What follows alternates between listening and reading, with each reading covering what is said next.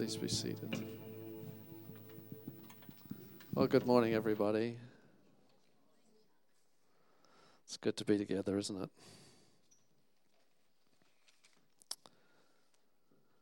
Well, it's a while since I've done this, so the technology's sort of, are right at the threshold of my memory.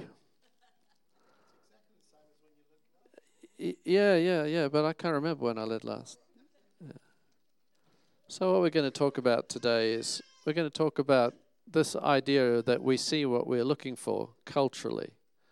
And I think you're probably all aware of the fact that as a world that is sort of so influenced by the media, the social media and all the other various forms of media, that we're kind of fed, aren't we? We're kind of fed things. What strikes me so often is that the things that come to the surface of the media's attention and that they feed to us. And, for a while there, the war in the Ukraine was very much front and center, wasn't it? But now you hardly ever see it. It's as if it stopped happening, And we have our brother here, Tesfai, and Ruth and Dan. They come from the Tigray province of Ethiopia. And when last did you see anything in the media about the conflict that's been going on there? So we wouldn't even know that it's happening, but the people are starving there. Well, we hardly know that they're starving in Somalia and things like that. It's just not what's deemed to be kind of appetizing, for the kind of messaging that media wants to get across. But we know all about,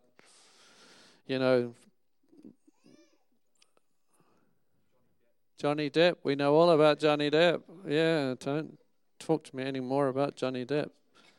Yeah, but anyway, that's the thing. So it's that kind of stuff, you see. So this is what I mean by culturally, is we see what we're looking for, that we don't realize quite how much we are being conditioned to see certain things. And you can see that there's some opinions that are kind of sanctioned, and there are some opinions that are not sanctioned. And we find ourselves under the strange and amazing social pressure to just accept the opinions that are sanctioned. And that's what I mean here, is that culturally we see what we're looking for and what we're being educated and kind of conditioned to look for. And it has a real impact upon our spiritual quest, our spiritual search, because we find that that something's missing, but nobody's talking about it, so we don't know what it is. And sometimes it can be that we're longing for more of God. We're longing for more of genuine stuff. We're longing for more of the things that really matter, but it's just not in the public domain. It's not there. So we kind of find ourselves just with this great sense of what's it all about. And we're going to be looking from John chapter 14. And this chapter, I've been looking at the chapters 13, 14, and 15 in particular for quite a while now in John's Gospel. And the thing that strikes me is that these passages, these chapters, 13, 14, 15, 16, and 17, are the conversations that Jesus had with his disciples on the night that he was betrayed. And they don't show up in the synoptics, do they? Matthew, Mark, Luke, they don't mention this stuff. These little sort of snippets of common ground. But for the most part, it's kind of like it was another room, another time, it was another event. And it's like John sort of says, there was so much going on that night. And there was so much we were talking about that the other guys haven't mentioned. And because there was other important stuff they were mentioning, and they really had to get the point across that Jesus was using that evening to give us front and centered an awareness of the fact that he was establishing a relationship with us. It's a covenant relationship, and that it's a guaranteed relationship of our redemption. And he was getting that message across to us in the breaking of the bread and the drinking of the cup. And it was such an important message that I understand why they didn't talk about the rest of this stuff, but somebody has to. And so he just starts to just record the rest of the conversation that was around that, and so much so that he doesn't even mention the breaking of the bread and the drinking of the cup, but he does mention the washing of the feet. The Bible's amazing, isn't it? It's wonderful. So in it, we see from chapter 13 through, there's a number of questions that the disciples ask Jesus. And they ask these questions because he just freaks them out a little bit by the fact that he says, I'm going away, You're what? And you can't come. We can't? Why not? That's Peter. And he just sort of, I suppose, he was a lot more moderate than that, But have you ever found a moderate Jew? I think, I can just imagine Jesus says, I'm going away. You what? Because they were all up there and wanted to know. There's a lot of drama in the room. It's as Jesus says these things. And it just troubles them. It troubles them. And you'll see as we go through it this morning, you'll see kind of how it does trouble them. So before we do that, if I can run this little machine. Ding, ding, ding, ding, ding, ding. If you could ask Jesus one question, what would it be? Why don't we get into little groups and just have a bit of a chat? And if you've got children with you, include them in it because they're going to have some wonderful questions. Okay, just take a couple of minutes. Groups of less than 5, maybe 2, 3, 4, 5.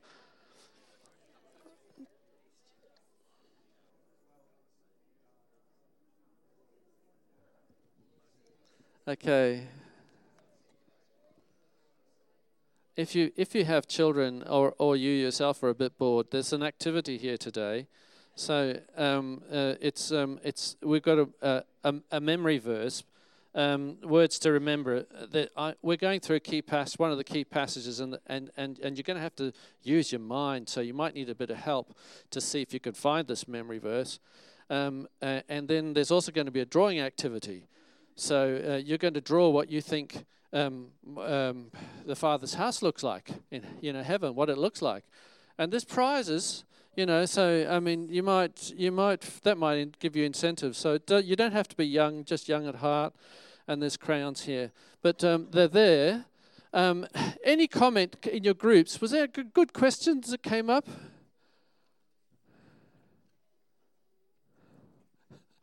Hard questions.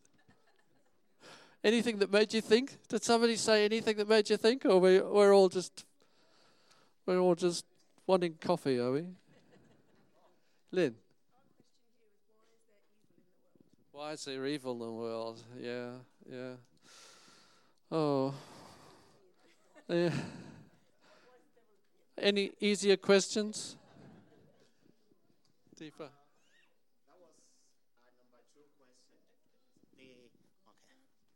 The number one question was, Jesus, what is heaven like? Oh, good. Great. We're going to have a look at that today. Anything else? From a cultural perspective, I think God, we're blessed to be born in a Christian society, but what about the people that are born into a society that doesn't have Christianity as their religion?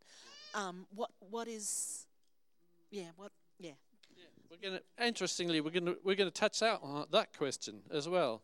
We might pick up a little bit about what is evil. Okay, well, we better get on with it if we're going to do all those things.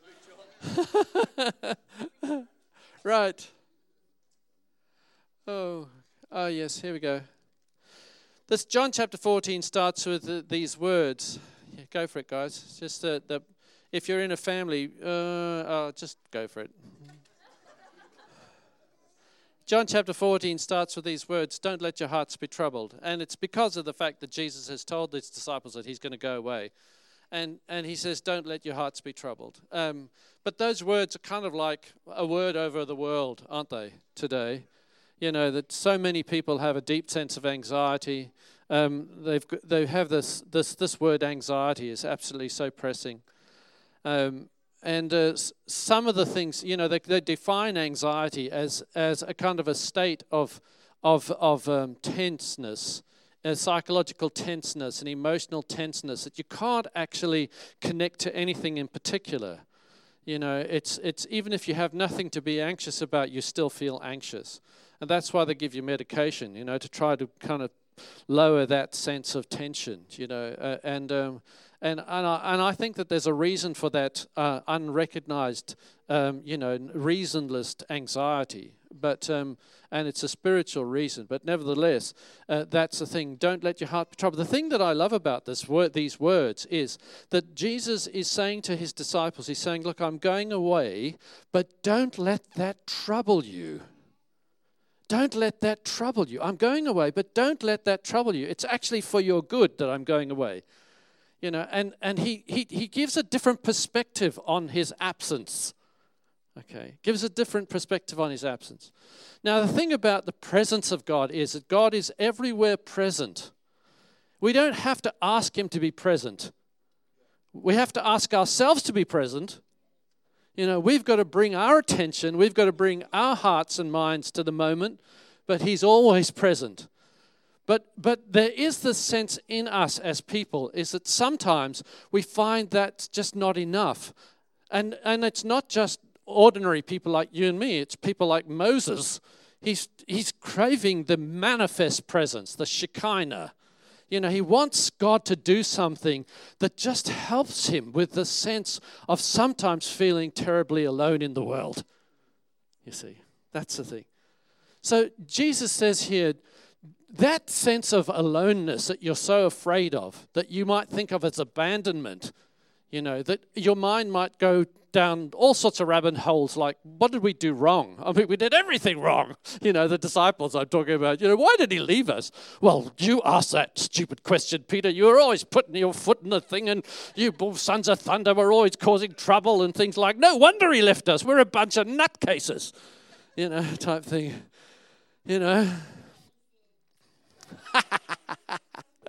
Great. But Jesus says, don't let your heart be troubled. Now, what he's saying is that we've got more control over our hearts than we think. See? He's saying, you're not abandoned.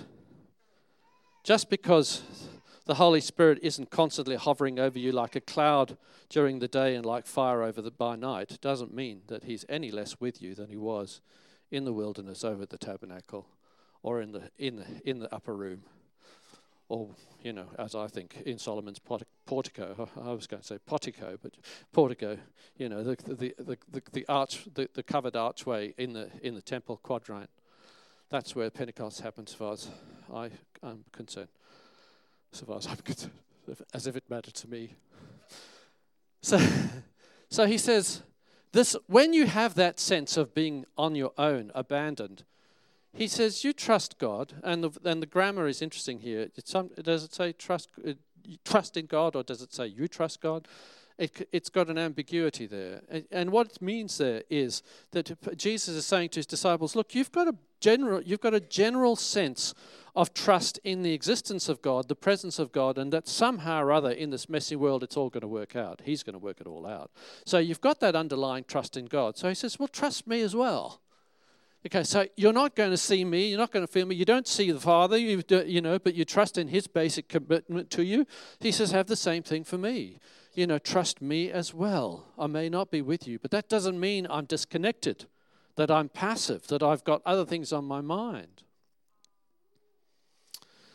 And that's because trust is actually, it's a relationship word. You preached last week, Graham. I'm somewhere else, but last week I did the small group. Hope is a doing word, or trust is a relationship word.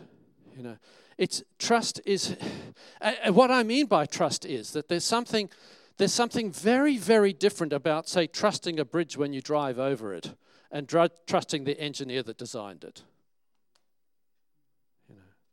And the builders that made it. What you're trusting when you do that, when you trust the builders that made it, you're trusting the integrity of the science and the people working according to the plan with integrity. When people, I'm looking at an aircraft engineer there, how subtle and how careful they design and build those planes. We just trust that they did it. Not casually, but that every nut and bolt is tight. Don't we? So we're not so much trusting the plane as we're trusting the engineers that keep the things in the air. Get my point? So trust is a relationship word. It's sometimes non-specific, but oh boy, it matters. It matters. And it's learning to rely upon God's goodness, not as a theological idea, but as our experience of him as we search him out.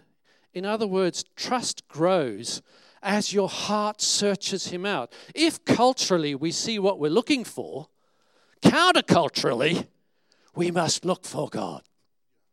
We must look for God. We have to take initiative. We've got to exert our soul energy, our mental energy, in order to seek him out. And one of the things that's been happening in our culture is that our culture is telling us that you will see nothing of God in the creation. God and the creation are not connected until you go and look at it hard. I had a wonderful experience a little while ago with one of the people that I work with. This is the first time I'd met him, and we were going out to look at some great trees. We were going to look at some Moreton Bay figs that were suffering from a fungus, and he's an arborist. And so we were out there, and we were going to meet the local Indigenous people, our leaders there, and because it's very much in their interest. So we're going there. So we're talking, and I'm not disclosing the fact that I love God, and more importantly, he loves me. And because I don't love him as much as he loves me.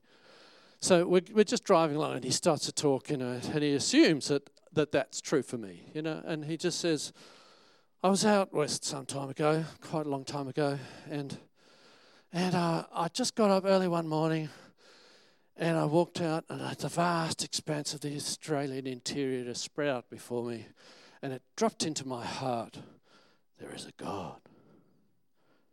He said, I'd never thought that, but it just came with such weight. It started my search.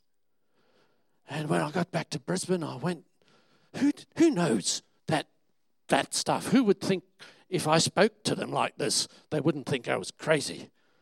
And the guy that came to my mind was Phil Stay. Now, Phil Stay, I've known Phil Stay for 40 years now.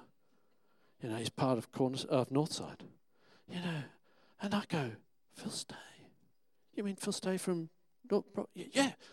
So he goes to Phil, and he says, this was what was happening. Phil was an engineer in the Brisbane City Council at the time. And he goes, what do I do with this stuff? Phil led him to Jesus. In his home, Wow! I'm just listening to this story. I just met this guy, And then he starts to mention all these other people that we know. And I go, wow, this is amazing. I think somebody planned this, So we just had this story of the fact, you see, he didn't realize there was a loving God that had been watching him for a long time. From the time that he was conceived and before, there was a loving God whose eye was upon him. And he was waiting for that moment when he could just get through all the cultural crustaceans on the heart and mind. And he found it out west.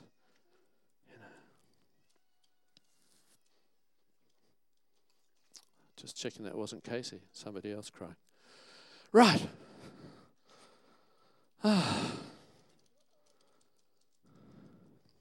Now, if you've picked up a sheet and you're looking for the memory verse, there's actually three sentences, and you're going to find them in here. And I've just highlighted or put italics on things that I hope we get a bit of time to talk about. And it looks like this is about as far as we're going to go. We're talking about heaven. Who is wanting to know about heaven? Out the back there, yes. One of the things I love about this passage is the way that Jesus talks about heaven. He says, there's more than enough room or rooms in my Father's house or home. The New Living Translation translates it as home because it understands that's its intent. Its intent is to shift us from the idea of God's house being like a religious temple. The Hebrew word for temple is actually the same word for palace. The idea is there. And what that just means is a home that reflects the majesty of the person who lives there. That's what it is. So in this glorious home that reflects the Father's majesty, his glory, whatever his glory is, we might look at it, hopefully. It's manifest in where he lives. And then he says, if it were not so, would I have told you that I'm going to prepare a place for you? And I can just imagine the guys going, did he?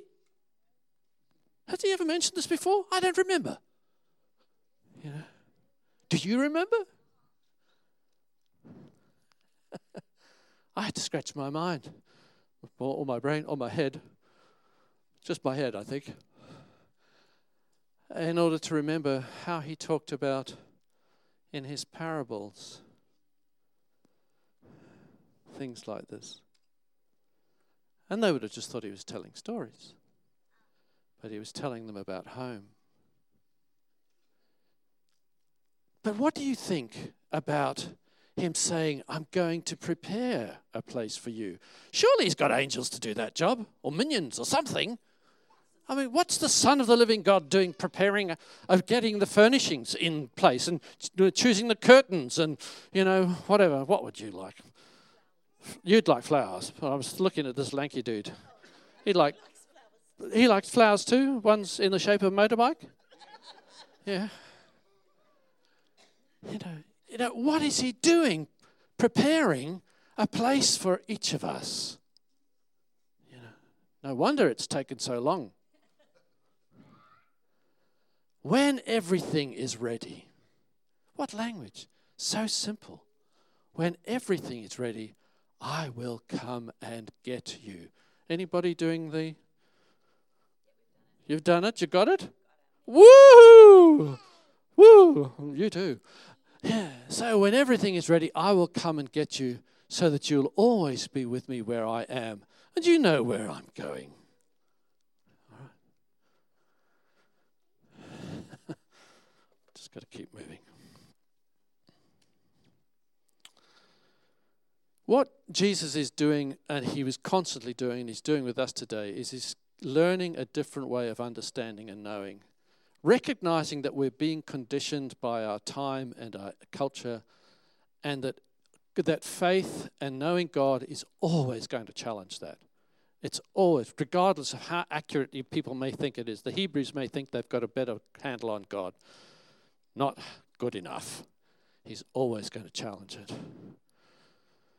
So, here's an example. When it talks about Father's house, you probably know where this is. This is the Winter Palace in St. Petersburg. And to my surprise, that's, in Russia. And to my surprise, I didn't realize how many palaces there are in St. Petersburg. There's just at least a dozen huge palaces where the one Grand Duke is trying to outdo the next.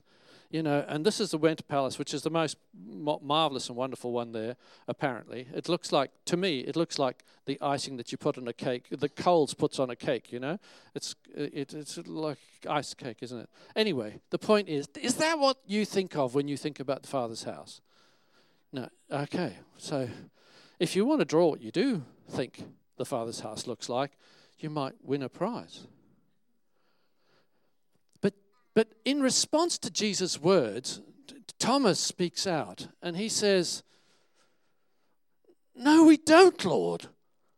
We've no idea where you're going. So how can we know the way?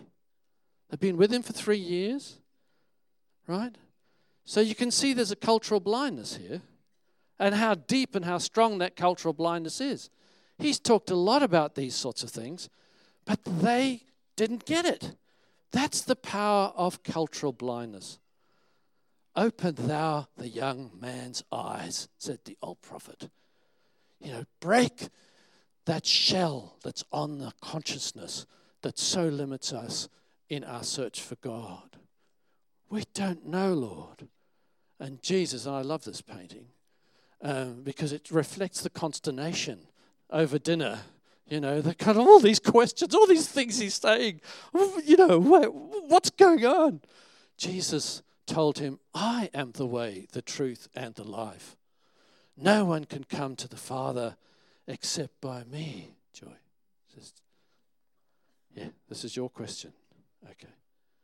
Now, what he's saying here is he's saying that culturally, when we think about the way to heaven, we're thinking about some kind of mechanistic or, some kind of a system, some kind of a way, something that, a staircase of some kind to heaven.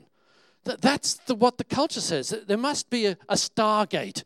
When we think about all the kind of movies and things we see, there's a stargate. There's something going on in the pyramid. There's something that enables you to get to heaven. And Jesus says it's not mechanistic. The way to heaven is not bitumen or whatever. He is the way. That's a challenge to our understanding of the way. In other words, he's saying, the way to the Father is not through some mechanistic system or some religious ritual. It's through knowing the Son of the Father in an intimate way that's based upon this faith stuff, this relationship of trusting, learning to trust Him, learning to rely upon Him, and to know if He says He's going to make a way, He'll make it. Doesn't matter how. I know the guy's building it. I know the man who built the bridge. So that's what he's talking about. The same's true about truth.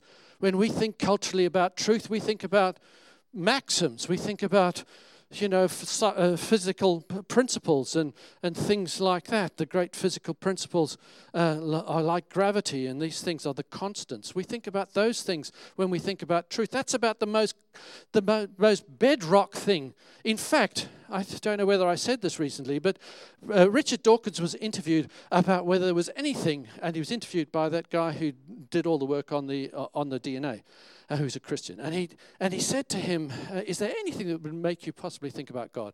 And Dawkins said, it's not in my field of evolution that to think, because he's an evolutionary biologist. He says, there's nothing there that would make me think about God. If there's anything that makes me believe in God, it is the physical constants of the universe, that you can go anywhere in the world, in the universe, and gravity operates in the same way, and the speed of light is the same. And Christopher Hitchens made the comment. He said he's recorded as saying that these constants, the distances between the planets, etc., things like that, are down to a hair's breadth of accuracy. And if we were just a little closer to the sun, we'd fry, or a little further from the sun, we'd freeze. We're in the perfect place. So when you see those pictures of the universe, and of our galaxy, the Milky Way, and there's an arrow that says you are here.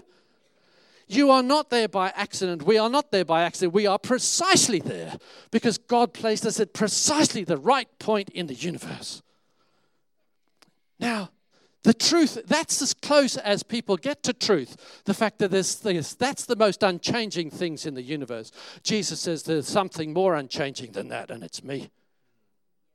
Isn't that something? Sorry, Graham, but you're a lot better looking. Why? Been wasting my time looking at that funny old face. Yeah, get my point. He says truth. Truth is not abstract. It's personal. It's personal. And life is true too. There's such a search in biology and all that kind of thing for something that will give us, cryogenics and all that sort of stuff. We'll save some of our DNA in the hope that scientists will be able to bring us back later, all that sort of stuff. Jesus says it's not biological in the final analysis. It's personal. I'm the giver of life and the sustainer of it. What claims? What claims? What a self-revelation. But it's one thing to know that theologically.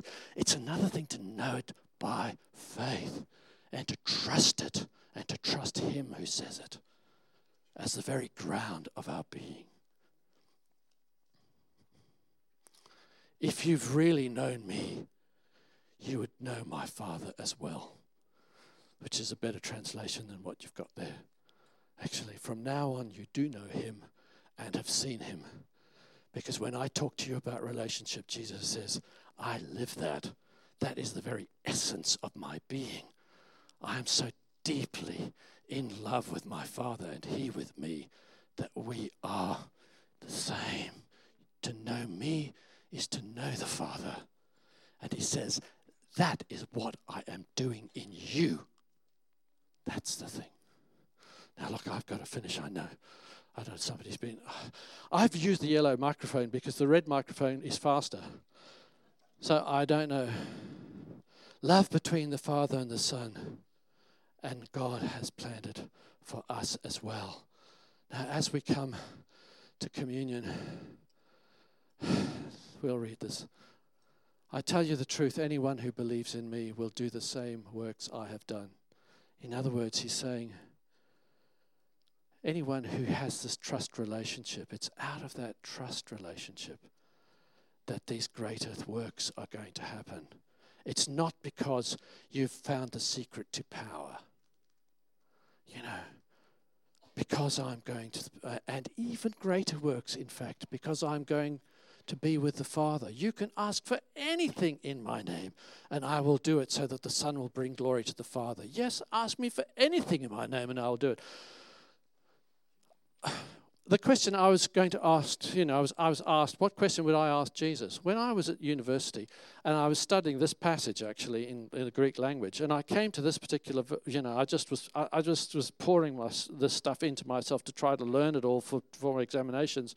And one night I had a dream, and I found myself in this dream standing on the outskirts of the circle of disciples with Jesus in the center, and he said this, ask for anything in my name and I'll do it. And the guy started to say, great, I want to be an apostle. I want to be a prophet. I want the miracles of healing. I want to be able to do those nature miracles and things like that.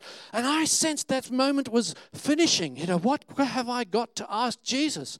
And I just stood there and woke up. So I wasn't standing there. I was lying down, actually.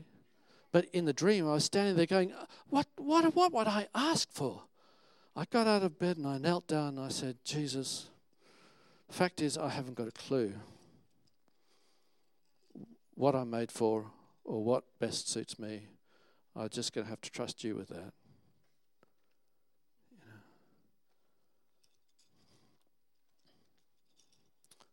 But what if he's speaking about love, not power, as greater works? What if he's speaking about love, not power? Because that's what he's talking about in the rest of the subject. He's saying, what if he's talking about the kind of relationships that are absolutely transforming? What if he's asking us to become a reflection of himself, and the impact of that in other people's lives will last forever?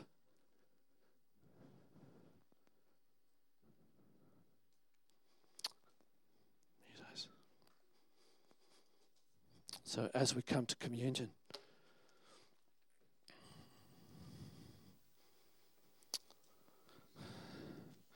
this is what we come to.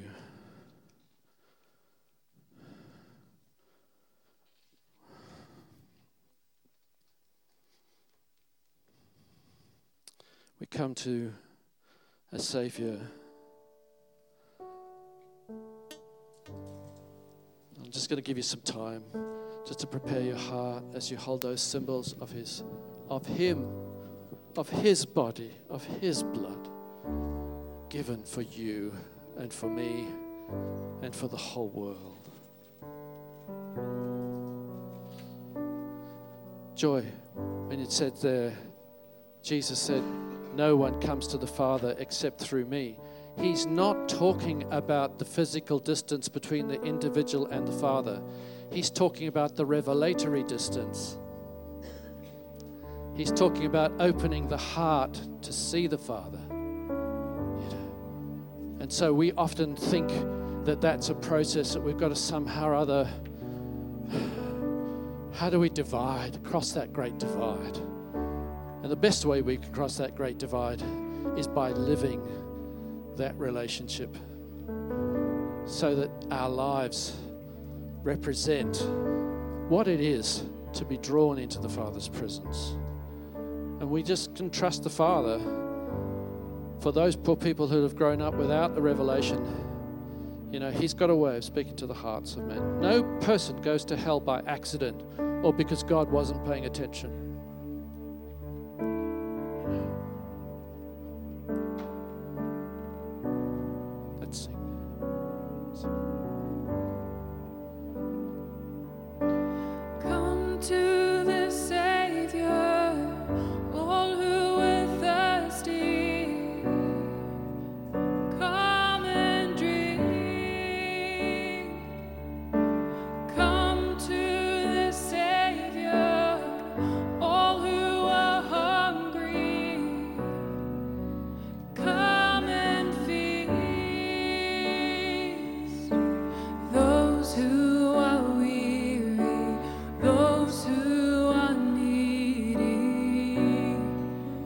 just begin to unpeel your communion symbols and hold that bread, hold that wine.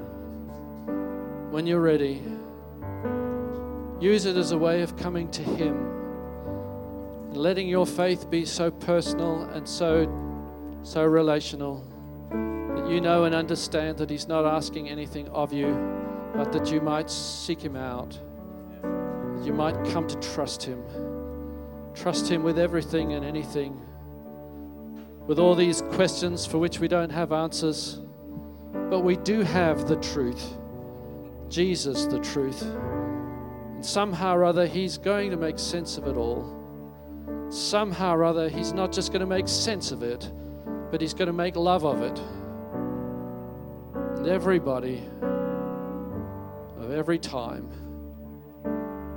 will not slip into eternity unloved, unwanted.